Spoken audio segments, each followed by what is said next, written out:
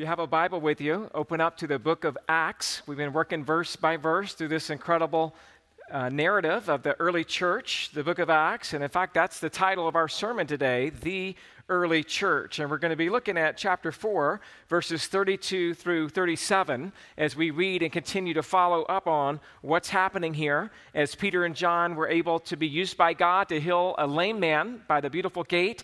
They were arrested and challenged not to speak in the name of Christ. They said, we can't help but to speak what we've seen and what we've heard. They were released, and then they returned to their brothers and sisters in Christ. And so we're finishing up chapter 4, where the title of my Bible says they had everything in common. Acts chapter 4, verses 32 through the end of the chapter. Luke writes this: Now the full number of those who believed were of one heart and soul, and no one said that any of the things that belonged to him was his own, but that he had everything in common.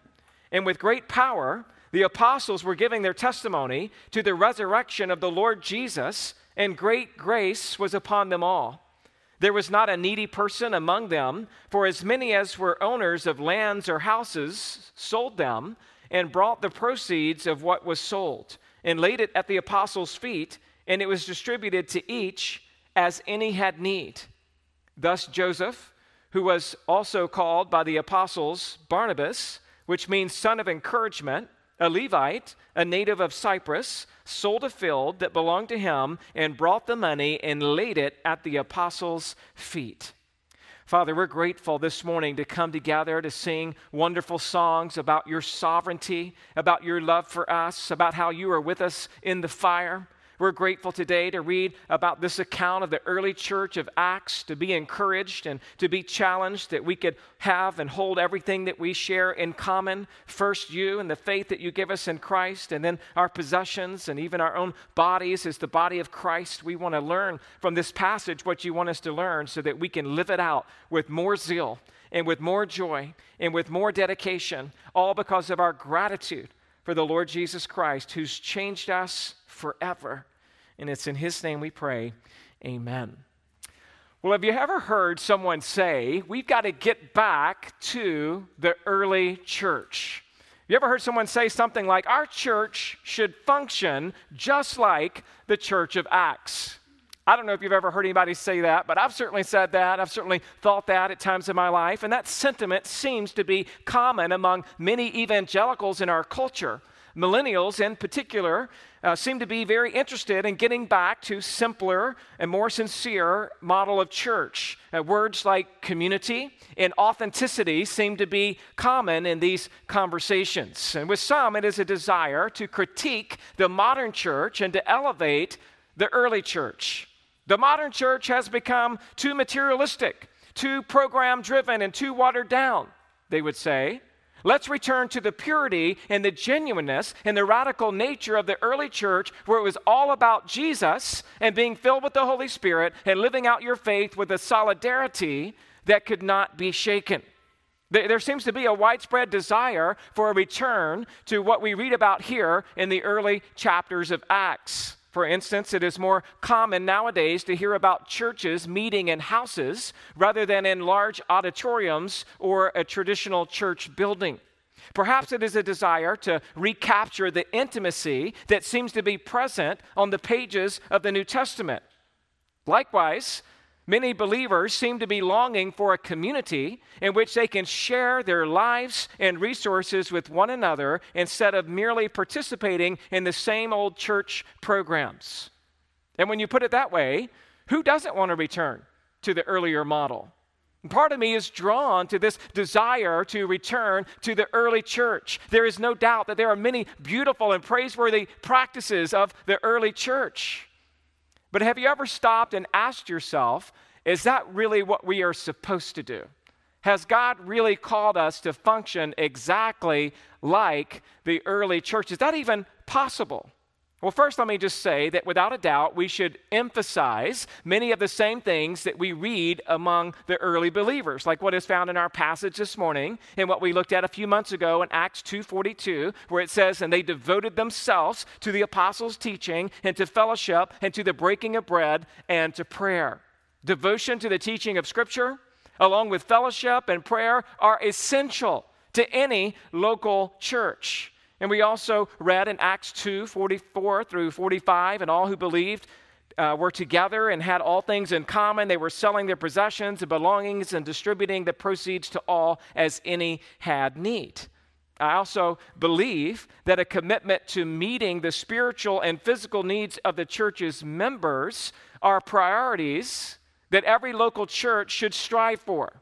Like the earliest Christians, our fellowship should include the regular breaking of bread, which is likely a reference to communion, and to baptism, and to the teaching of the Word of God, and to prayer. All of these priorities are worth putting under the core values tab of every church's website. So how could there be a problem with wanting to return to the early church, you may ask? Well, despite the fact that the early church gives us some patterns and practices to imitate, there are some ways to pursue the early church's example that may go beyond what is possible or what is prescribed. You can want to get back to the early church, but is that really what is intended for the church today? Let me give you 4 potential pitfalls, and it's there in your notes, there in the introduction section. 4 potential pitfalls and misunderstandings, which I've adopted from David Burnett in his article entitled, "Should We Imitate the Early Church?" Here's just a couple of cautions as we think about this. Number 1, you cannot expect to have the same experiences.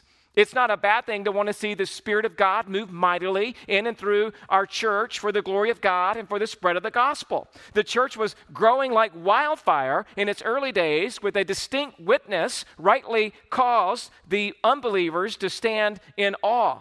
However, not everything that happened to or through the early church was intended to be the norm. Consider a couple of examples of the coming of the Holy Spirit at Pentecost in Acts 2. This was a spectacular, one-time, epic-making event that fulfilled the Old Testament prophecy of Joel 2. We should not expect to hear a mighty rushing wind from heaven, nor should we expect to see divided tongues of fire as resting on the heads of the people in the church today. This was not a pattern to be followed, but rather an inauguration of Christ's church under the new covenant. Or consider the healing that we see in Acts. People were putting the sick into the streets in Acts 5:15 in hopes that Peter's shadow might pass over them and make them well. Paul raised up a young man who had fallen from a 3-story building and died in Acts 20. And there is no doubt that there was a unique aspect to the miraculous wonders done by the apostles in the power of the Spirit in the early days of the church. And Acts is not giving us an exact blueprint for what the church should expect in all ages. God was doing a new work in light of Christ's perfect life and his death and his resurrection. It was a special time in church history where lives were being transformed and miracles were happening fairly regularly.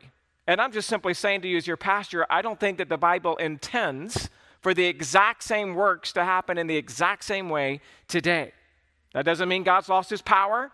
That doesn't mean that God can't do miracles. I'm just saying that that was a special kickstart to the new covenant and to the new church that we can appreciate and learn from, but we shouldn't necessarily feel guilty that somehow that's not happening in our church today. Number 2, you cannot fixate on size and location. We can also get off track trying to imitate the size and location of the early church's gatherings. Yes, the early church often met in homes, but that didn't automatically make their gatherings more authentic, nor did it propel those early Christians into a new level of spiritual maturity. We may have our preferences or even our principled convictions on how large or small churches should be, but the size and the location of the early church's gatherings was never the point. Both small and large congregations can be spiritually healthy or unhealthy.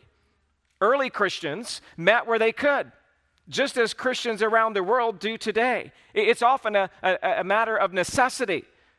Who's to say that some of these early churches wouldn't have used a building if they had access to one?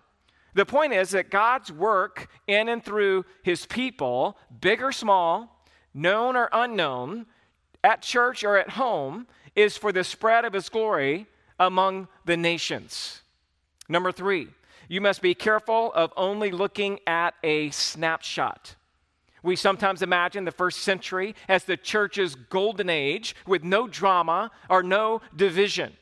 There are certainly some high points. However, we need to be aware of putting the early church on a pedestal.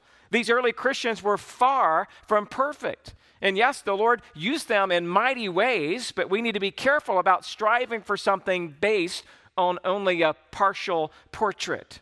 Let me give you a couple of examples. In our passage this morning, we read about how the believers were giving sacrificially of their own resources in order to meet the needs of fellow believers. But in the very next chapter, Acts chapter 5, God strikes 2 church members dead for lying about what they had given. Then, not too long after that, there was a division between the believers who spoke Greek and those who spoke Aramaic and Hebrew. This happened in Acts chapter 6. The Greek-speaking believers were upset about how their widows were being treated as in comparison with the Hebrew widows. And so this kind of had a stress on the mercy ministry of the church. In fact, the disagreement was so serious that the apostles needed to appoint 7 men to oversee the situation for the spread of the gospel so that it wouldn't be hindered. And we tend to gloss over these other unpleasant scenes that were happening in the early church. We would be mistaken if we failed to note that the problems of the early congregations were real as well. Like in 1 Corinthians chapter 5, where Paul confronted the church in Corinth for tolerating a man that was sleeping with his mother-in-law. Or what about the believers in Galatia who soon after believing the gospel, they began to fall away and to adopt Judaism and legalism as a means to salvation? Or what about the churches in Revelation chapter 2 through 3 that Jesus threatened to snuff out if they didn't clean up their act? There is much to imitate in the early churches, but there is also much to avoid. These churches, like our churches today, struggled with human nature and with sin and with false doctrine. Number 4, you should steer away from using the early church to criticize your own church.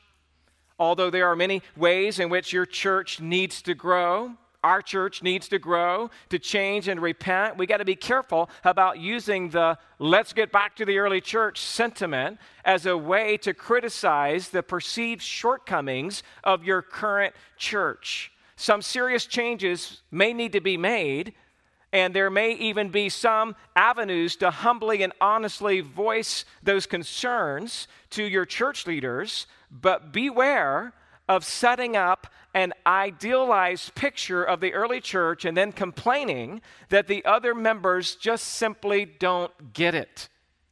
Not only might your whitewashed picture of the early church be misguided, but you may also fall into demonstrating a lack of long-suffering towards your brothers and sisters in Christ. And as it turns out, showing such grace and patience for a fellow believer would actually be a great way to imitate the early church. That we would love each other, that we would encourage each other, and that we wouldn't always be looking at the early church as the only model to follow or as if they got it all right. Well, in our passage this morning, we're going to see 4 characteristics of the early church that we definitely do want to imitate. There's more to imitate than not imitate, I believe. And so this morning, we're going to look at 4 things we want to imitate: the unity of the church, the preaching of the church, the caring of the church, and the disciples of the church. Let's start with number 1, the unity of the church, there in verse 32. And your first blank, if you're taking notes this morning, says, united in essential doctrine. Verse 32 again says, how the full number of those who believed were of one heart and soul. And so as the church continued to grow in Jerusalem and spread throughout Judea and Samaria, there was no longer a number count given, but we know it was on the upward sides of 20,000. These believers were united together in a special way. And this verse says that they were of one heart and soul. In Ephesians chapter 4, Paul reminds us that as believers, we need to walk in a manner worthy of the calling to which we've been called. And that means that we need to be walking according to humility and gentleness, with patience, bearing with one another in love. And then it says in Ephesians 4, 3 through 6, to maintain the unity of the Spirit in the bond of peace. There is one body and one Spirit, just as you were called to one hope that belongs to your call, one Lord, one faith, one baptism, one God and Father of all, who is over all and through all and in all. And so we understand that the Holy Spirit regenerates us, and then he unites our hearts together with other believers. And when you talk about the universal church, you're talking about all true believers on planet Earth who are truly in Christ. These are believers who have repented of their sin, and they have put their faith in the Lord Jesus Christ. And they are in one body, Christ's body, placed there by one Spirit, the Holy Spirit. They have one hope in salvation and Christ's return. We have one Lord, one faith, one baptism, and one God and Father over all, as Ephesians 4 says. All true Christians are 100% unified on the gospel.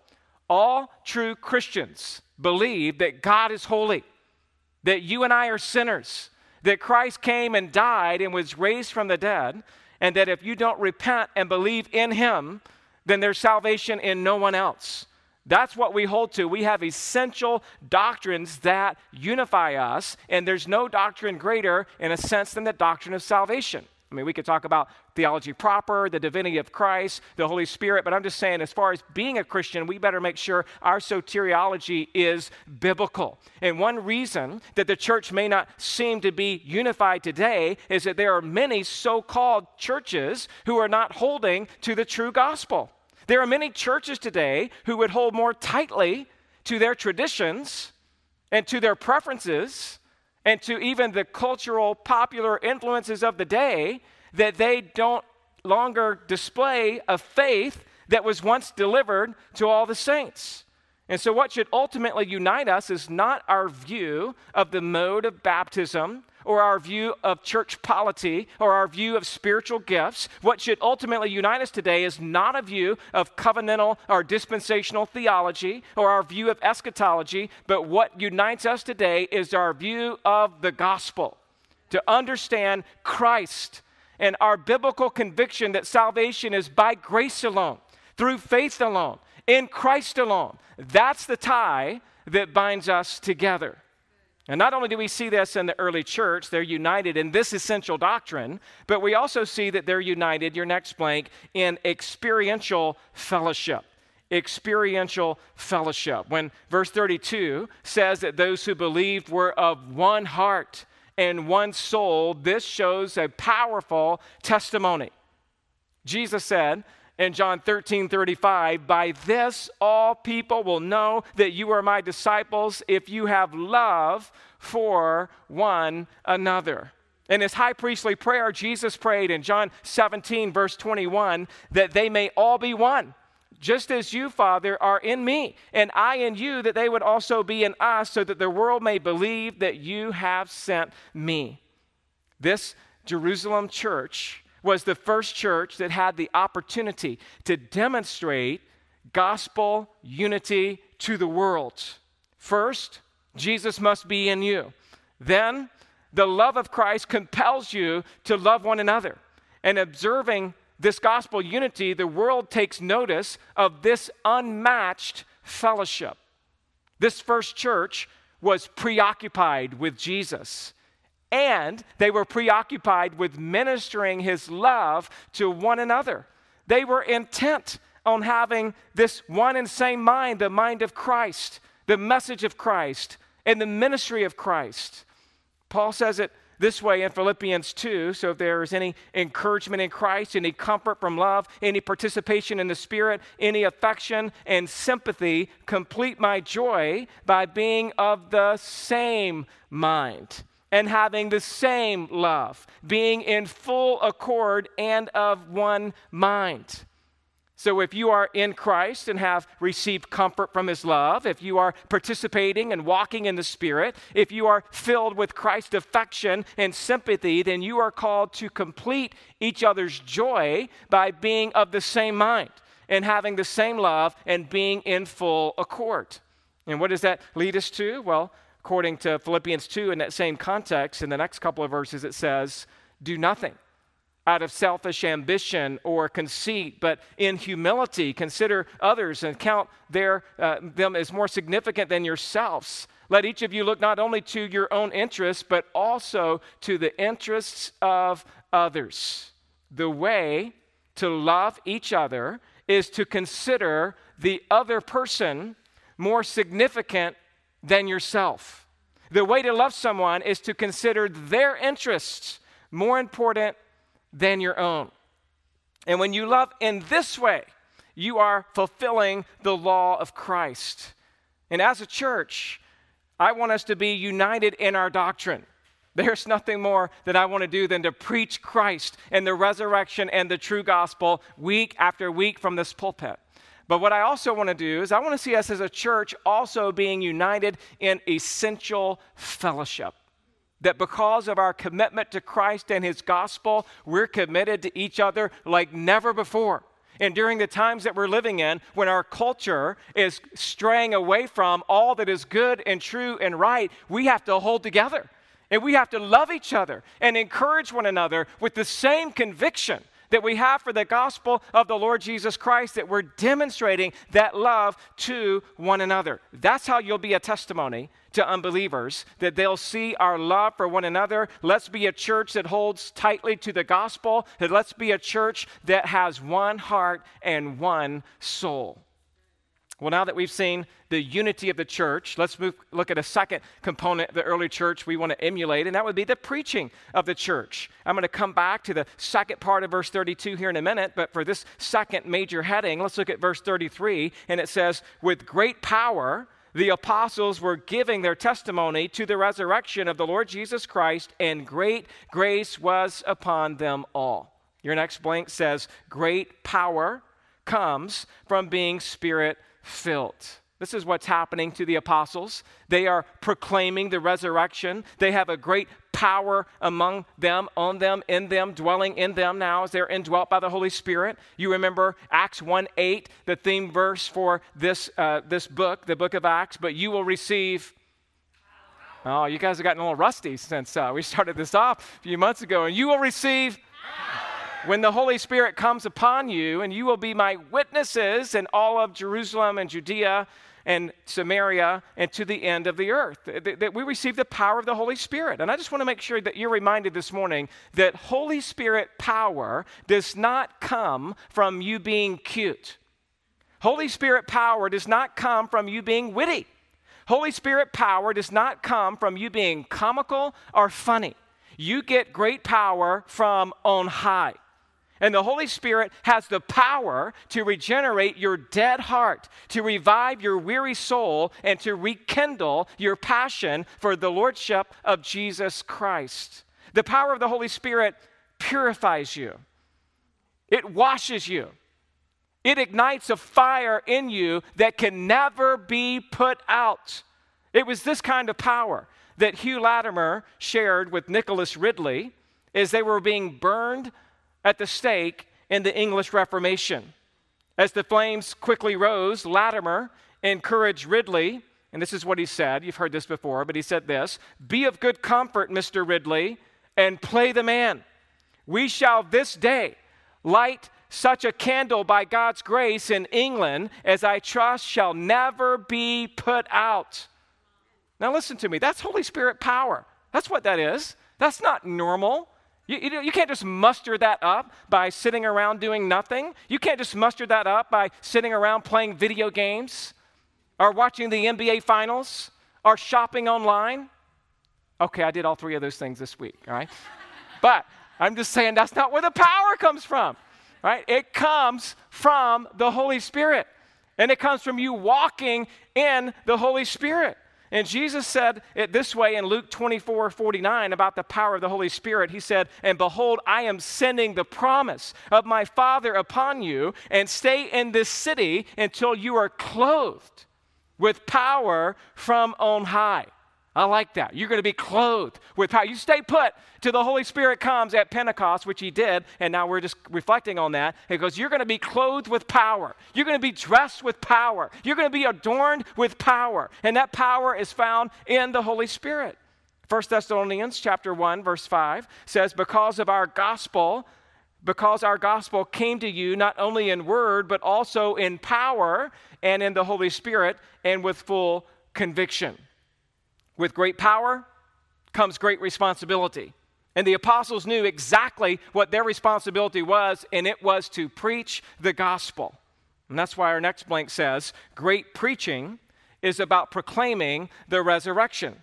Again, with great power, verse 33, the apostles were giving their testimony to the resurrection of the Lord Jesus Christ. The apostles kept doing the very thing they were told to do. They were told, remember, not to teach anymore in the name of Jesus, but Jesus had already told them that they are to make disciples of all nations. And so they are going to obey the mandate of God over obeying the mandate of man. Jesus had told them to go out, to be salt and to be light, that they would be persecuted, but they are to proclaim the message of the gospel. So the apostles were giving their testimony to the resurrection of the Lord Jesus Christ. The apostles had personally seen Jesus on the day that he was raised from the dead. They had talked with him. They had eaten with him. Thomas had put his hand in Jesus' side and in the scars there on his hands. They weren't interested, the apostles, they weren't interested in just touching on the peripheral issues. They were interested in focusing on the resurrection. In fact, turn with me, if you will, over to the right to 1 Corinthians chapter 15, just as we see here again that this is the message of the apostolic preaching, the resurrection of the Lord Jesus Christ. We understand 1 Corinthians 15, I'll just pick up in verse 3.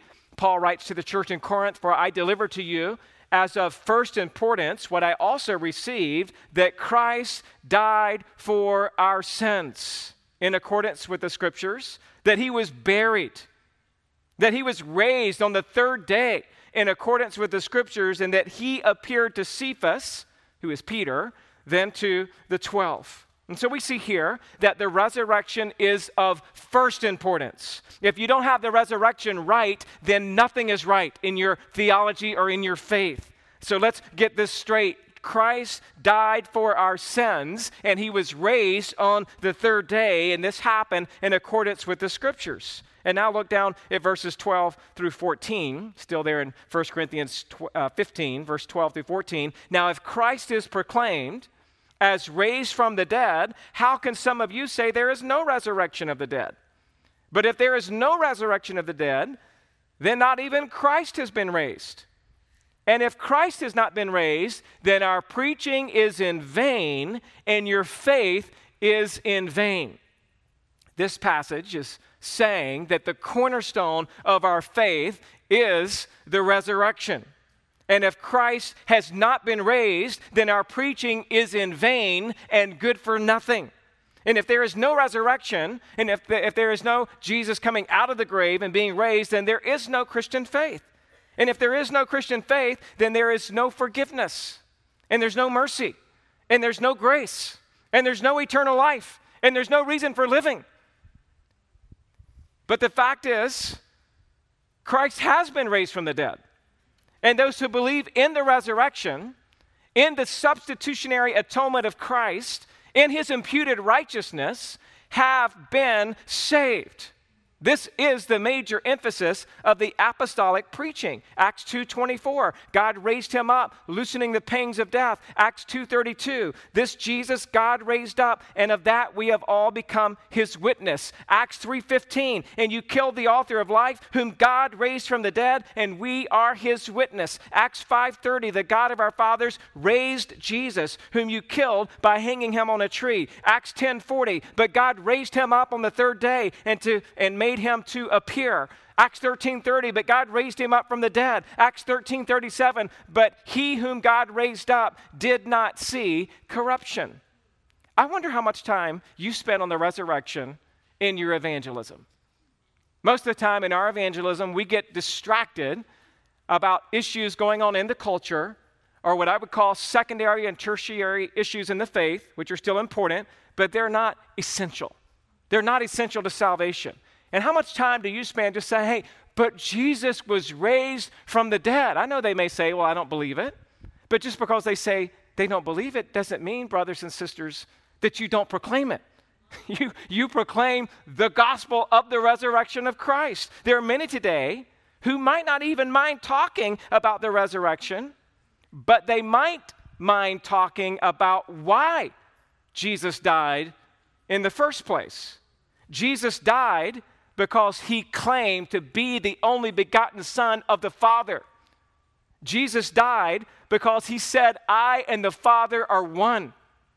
Jesus died because he replaced the Sabbath as a true and lasting rest. Jesus died because he claimed to be older than Abraham, more miraculous than Moses, and more efficacious than the sacrificial system. Jesus died to pay our sin debt. Jesus died to appease the holy wrath of God. Jesus died because it pleased the Father to crush his Son.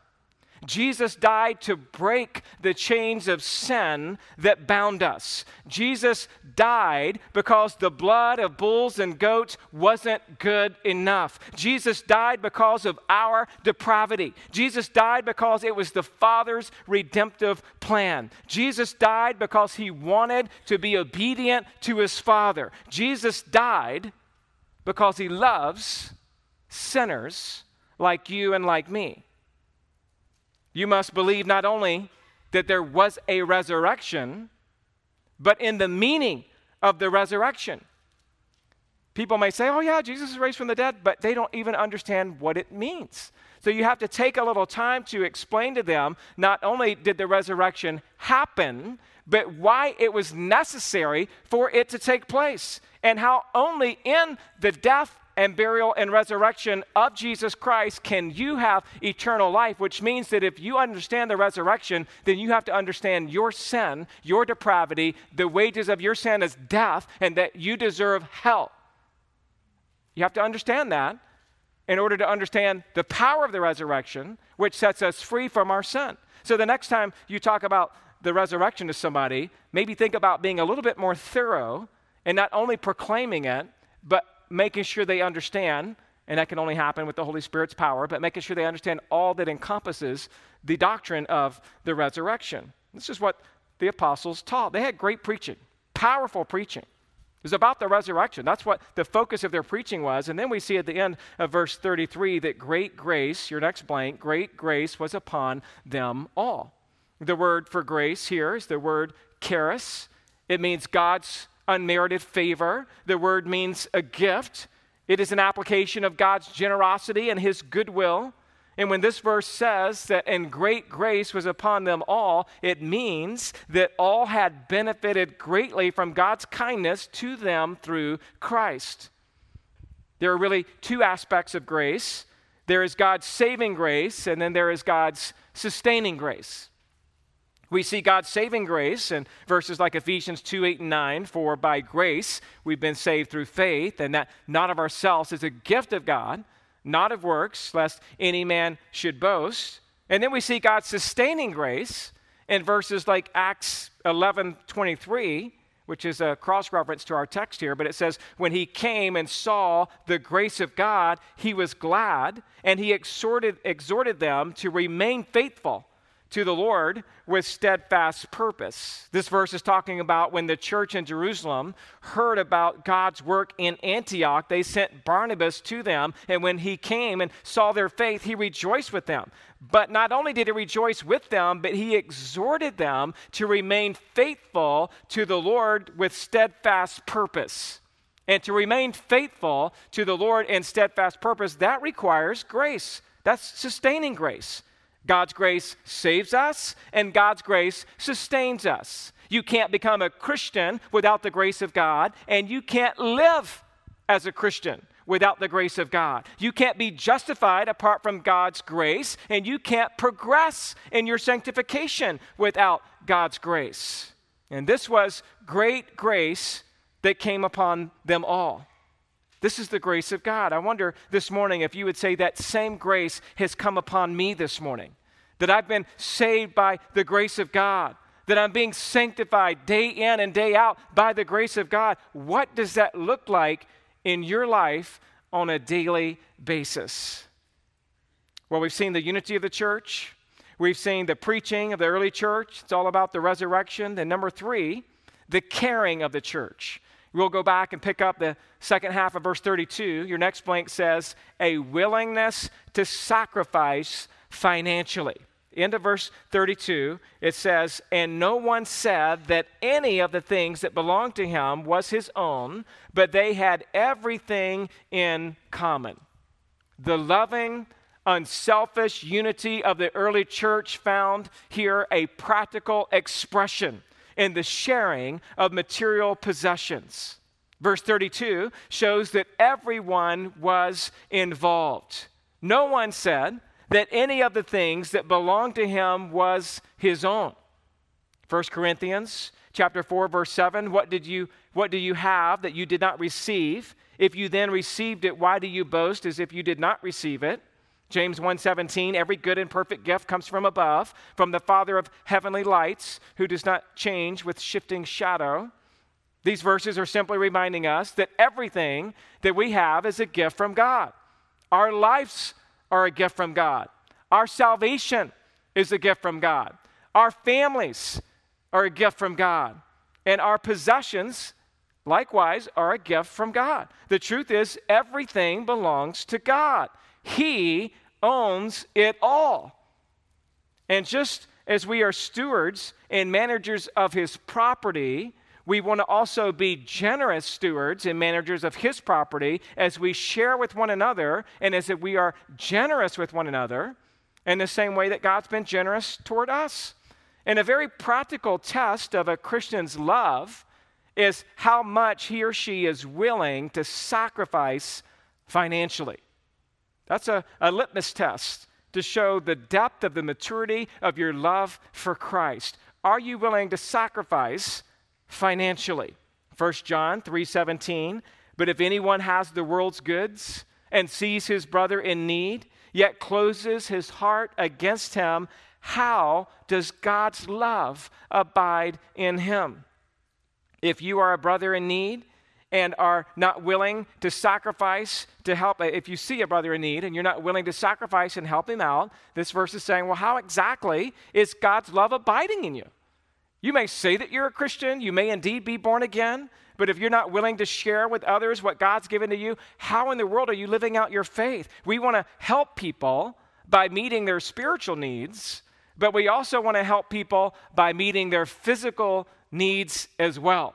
God's called us to do both. I mean, only he can save somebody and truly meet that spiritual need, but we can certainly show the love of Christ in practical ways. We read about this in James chapter 2, verse 14 through 16. What good is it, my brothers, if someone says he has faith but does not have works? Can that faith save him?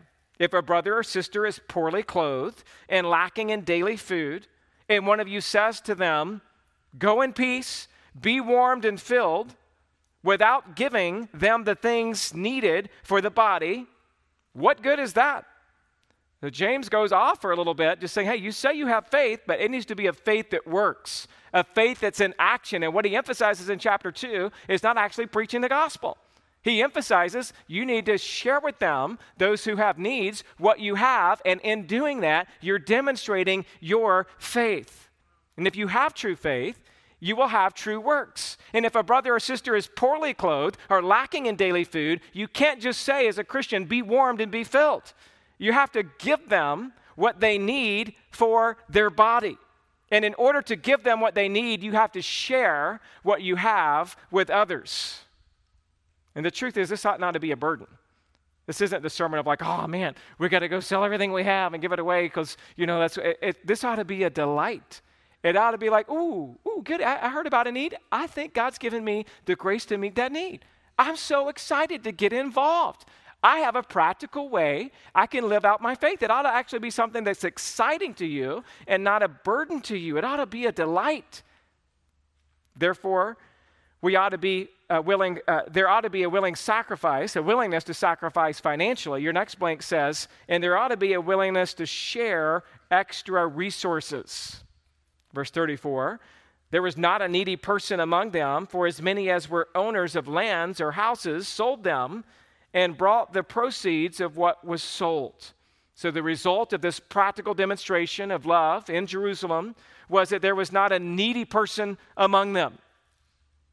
Remember, there are thousands of new Christians and thousands of pilgrims that would come to Jerusalem 3 times a year for the designated feast. And now this new community, this new church of Christians wanted to meet every need that they could. Remember, again, Acts 2:44 through 45, all who believed were together and had all things in common, selling their possessions and belongings and distributing the proceeds to all as any had need. This is now continuing. We've gone through chapter 3, chapter 4. Certainly there's probably days, weeks, months, maybe even years that have passed as we progress through the book of Acts. But they're continuing to sell what they have and to share with one another. This is the normal, ongoing practice of the early church. And here in verse 34, it says they were selling houses and land. That's even more than just sharing some of the resources that you already have available at your disposal. You're now going beyond your immediate resources that are at your disposal, and you're saying, hey, you know what? I have an investment. I have land or houses. This was liquidating assets to show love to a fellow neighbor in need. This was going the extra mile. And some people have thought that this passage may teach a primitive form of communism or communal living. This simply is not true. The early church did not pool all of their possessions, but rather, as verse 35 states, look at it, verse 35, they distributed to each as any had need. So it was a as-needed basis. According to Acts 12:12, individual members of the church still owned houses. In Acts 5, Peter makes it clear to Ananias that the selling of the property and the donating of the money to the church was strictly voluntary. That's different than communism. You don't understand the difference. In communism, the government takes it from you. They take it from you and equalize it to everybody, no matter what the need is. It's not really a system that works based on generosity, but based on dictatorship. And those that are in power, oh, by the way, live in much nicer houses than the rest of the community of communism. So that's not a Christian principle.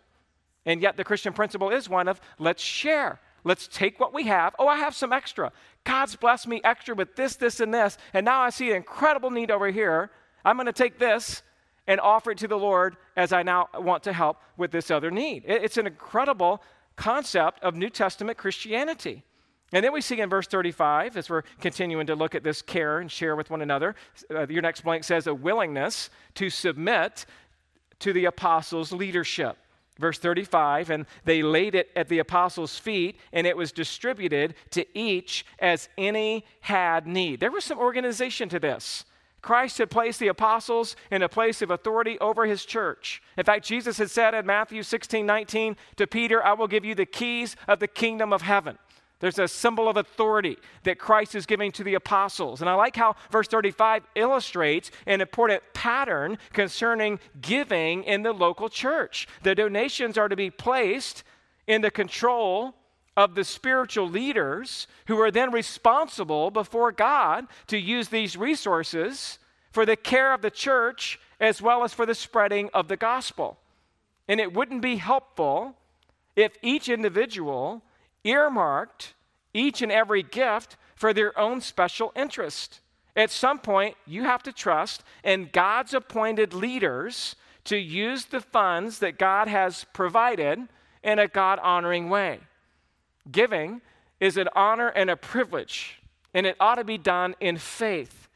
And I love how we see this principle continuing in 2 Corinthians chapter 8, verses 1 through 5, as Paul praises the generosity of the churches of Macedonia. He says, we want you to know, brothers, about the grace of God that has been given among the churches of Macedonia. For in a severe test of affliction, their abundance of joy and their extreme poverty have overflowed in a wealth of generosity on their part. For they gave according to their means, as I can testify, and beyond their means of their own accord, begging us earnestly for the favor of taking part in the relief of the saints. And this, not as we expected, but they gave themselves first to the Lord, and then by the will of God to us. All I'm saying is that we're seeing the early church now through Corinthians, which had its issues, which I mentioned in 1 Corinthians, but we see the church is still growing, expanding in their understanding and appreciation of giving. They were actually begging to be part in the relief for the saints. And so we certainly want to follow this early church's example in their unity, in their preaching, and in their caring for one another, and also in their example. And so we see an example. Our next major heading here is the disciples of the church, and we'll see one person named in particular, and it's Barnabas. Your next blank says Barnabas, which means son of encouragement. Verse 36, thus Joseph, who was also called by the apostles Barnabas, which means son of encouragement, a Levite, a native of Cyprus. And so here is a man that serves as an excellent example or illustration of those who were selling their property. Joseph, who is much better known as Barnabas, becomes a prominent figure in the book of Acts. And sometimes Luke will introduce a figure and then come back later and give us more information about him. So we're going to learn a lot more about Barnabas. But here's our first introduction to him. He's a son of encouragement, and he's a generous dude.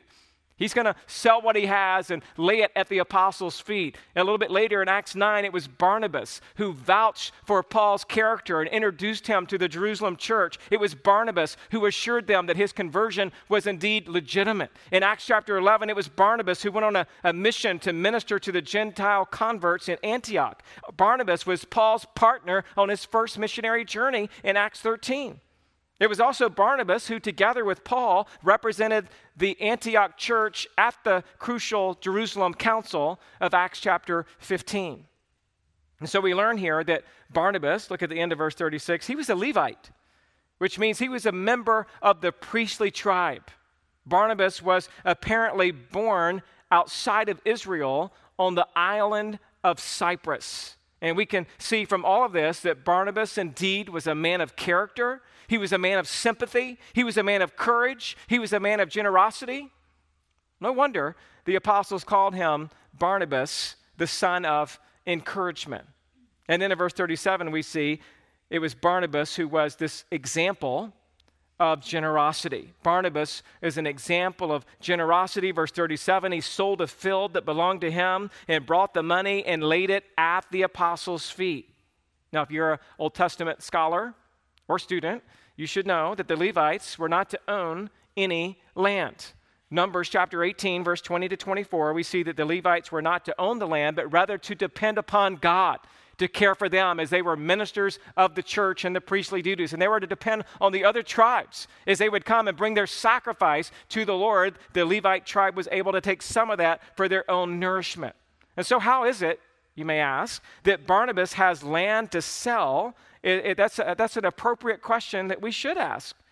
Some of the commentaries say things like he could have owned land in Cyprus where he was born, so this would have not broken God's law because it was not part of the promised land, but land in Cyprus, that might be what he sold. It could be that his wife, he got married and his wife may have owned some land. She might not have been a Levite, but together they sold the land, and so they brought the proceeds forth. It is also possible that this prohibition for a Levite to own land was no longer enforced in the New Testament times, since we've now moved into the New Covenant.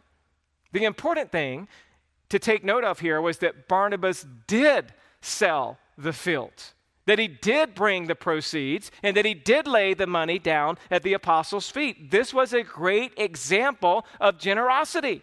This was a great example of a specific person that we know in the book of Acts who was encouraging, and he also practiced what he preached.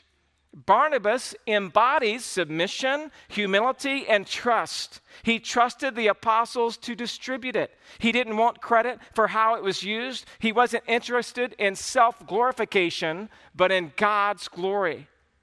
It is one thing for us as we're hearing this message and considering the example of Barnabas. It's one thing for us as a church to say that, yeah, the church should practice generosity. And it's another thing for you to practice generosity. It's one thing for us to say, hey, this person has a need. The church needs to meet that need. And it's another thing for you to say, hey, you know what? I believe that God's prompted my heart that I want to get involved in meeting that need. It's one thing to say, it's a good thing to do. It's another thing to say, let me, Lord. Ooh, what could I sell? What could I give up? I get to be a Barnabas. I get to get involved. Maybe I'm not called to preach or teach or lead a ministry, but I have the opportunity to get involved, and I don't care if you tell somebody or you don't tell somebody. Sometimes you have to kind of, get information from the church of how to get the money to where it needs to get. I understand that, but I'm saying the important thing is that you just do what God's called you to do. How many times have you sat here in a service and heard about a missionary who's going out, maybe one who's headed to the Philippines? How many times have you heard about a family that you know is in need, and all of a sudden you just kind of felt a little, you know what? I'm gonna do something about that. You get home, you talk to your wife, you talk to your husband, you look at your bank account, and you're like, maybe next time, Lord. I'm guilty. Anybody else guilty? You ever done that? Like, maybe next time, Lord. What I felt in the service is kind of gone now. I'm looking at what's going on with my checkbook. So I'm just saying, like, this is an opportunity for us to grow, for us to respond, not just to agree in principle, but to practice in person. May we remember 2 Corinthians 9, 6 and 7, that whoever sows sparingly will also reap sparingly, and whoever sows bountifully will reap bountifully. Each one must give as he has decided in his heart, not reluctantly or under compulsion, for God loves. What does he love? He loves a cheerful giver. Does that describe you today? The believers in Acts were so unified in the gospel that they were willing voluntarily to divide up their own possessions in order to provide for those in need. This demonstrates a complete rejection of materialism and selfishness. They recognized the infinite value that they had found in the gospel of Jesus Christ, and they loved one another so freely and so deeply that they wanted to share their worldly possessions with one another. May we not be able to hold back from following in a similar example. May we confess our selfishness before God. May we trust in his provision for us as a church body and for you and me as families who are trying to take care of our homesteads. And may we just trust that God would use whatever it is that we offer willingly and graciously to meet the needs of others. You may not be able to emulate everything in the early church, but we can certainly emulate the way that they lived together in unity, the way that they preached the power of the resurrection, and the way that they cared for one another. Look at the take-home section of your notes there. Just a couple of questions, and we're done. How can you practically demonstrate a unity in essential doctrine and an experiential fellowship? What does that look like for you? How could you practically demonstrate, hey, we're not moving from the gospel, but we want to link arms together and experience the kind of fellowship God wants us to? The second question is, what is so important? Why is it so important for the church to be focused on the preaching of the resurrection? I hope that this week you'll be able to share the resurrection power of the Lord Jesus Christ with somebody. Talk about the fact that Jesus was raised from the dead and why that happened. And number 3, how can you joyfully sacrifice what you have in order to serve the needs of others? I'm going to pray here in just a moment. I wanted to remind you that we have a couple that will be standing back by this door. We'd love to serve you in any way that we can. If you want prayer, God's working in your heart in a special way, you want to today come into that fellowship of the church of Jesus Christ, you want to repent of your sins and trust him, you can do that right now in your seat where you are. You could say, hey, Adam, maybe for the first time I'm hearing about the resurrection and I'm seeing what a difference that makes in my life. If God's calling you out of darkness into light, we want to encourage you, challenge you, and to implore you to repent this day and look to the resurrection as the only means of your salvation. If you want to talk about any of those things, we'll have somebody available to pray with you after we sing our last song. Let's pray together. Father, thank you so much for allowing us to come together today in unity, in the unity of the gospel, and to be reminded of the preaching of the apostles, of the resurrection. to be encouraged with this example of Barnabas, someone that we're going to get to know better and love and appreciate the common practical way that he wanted to build the body of Christ there in Jerusalem and in Antioch and on his mission trip with Paul. God, I pray that you would help us as we evaluate how to practically apply some of the principles that we've been challenged with and that we've learned today in a special way that would exude grace, all for your glory and for the betterment of another person and for the extension of the gospel of Jesus Christ. Work in our hearts, work in our midst. Allow us to be a part of your family and to serve in a special way. And it's in Jesus' name we pray. Amen.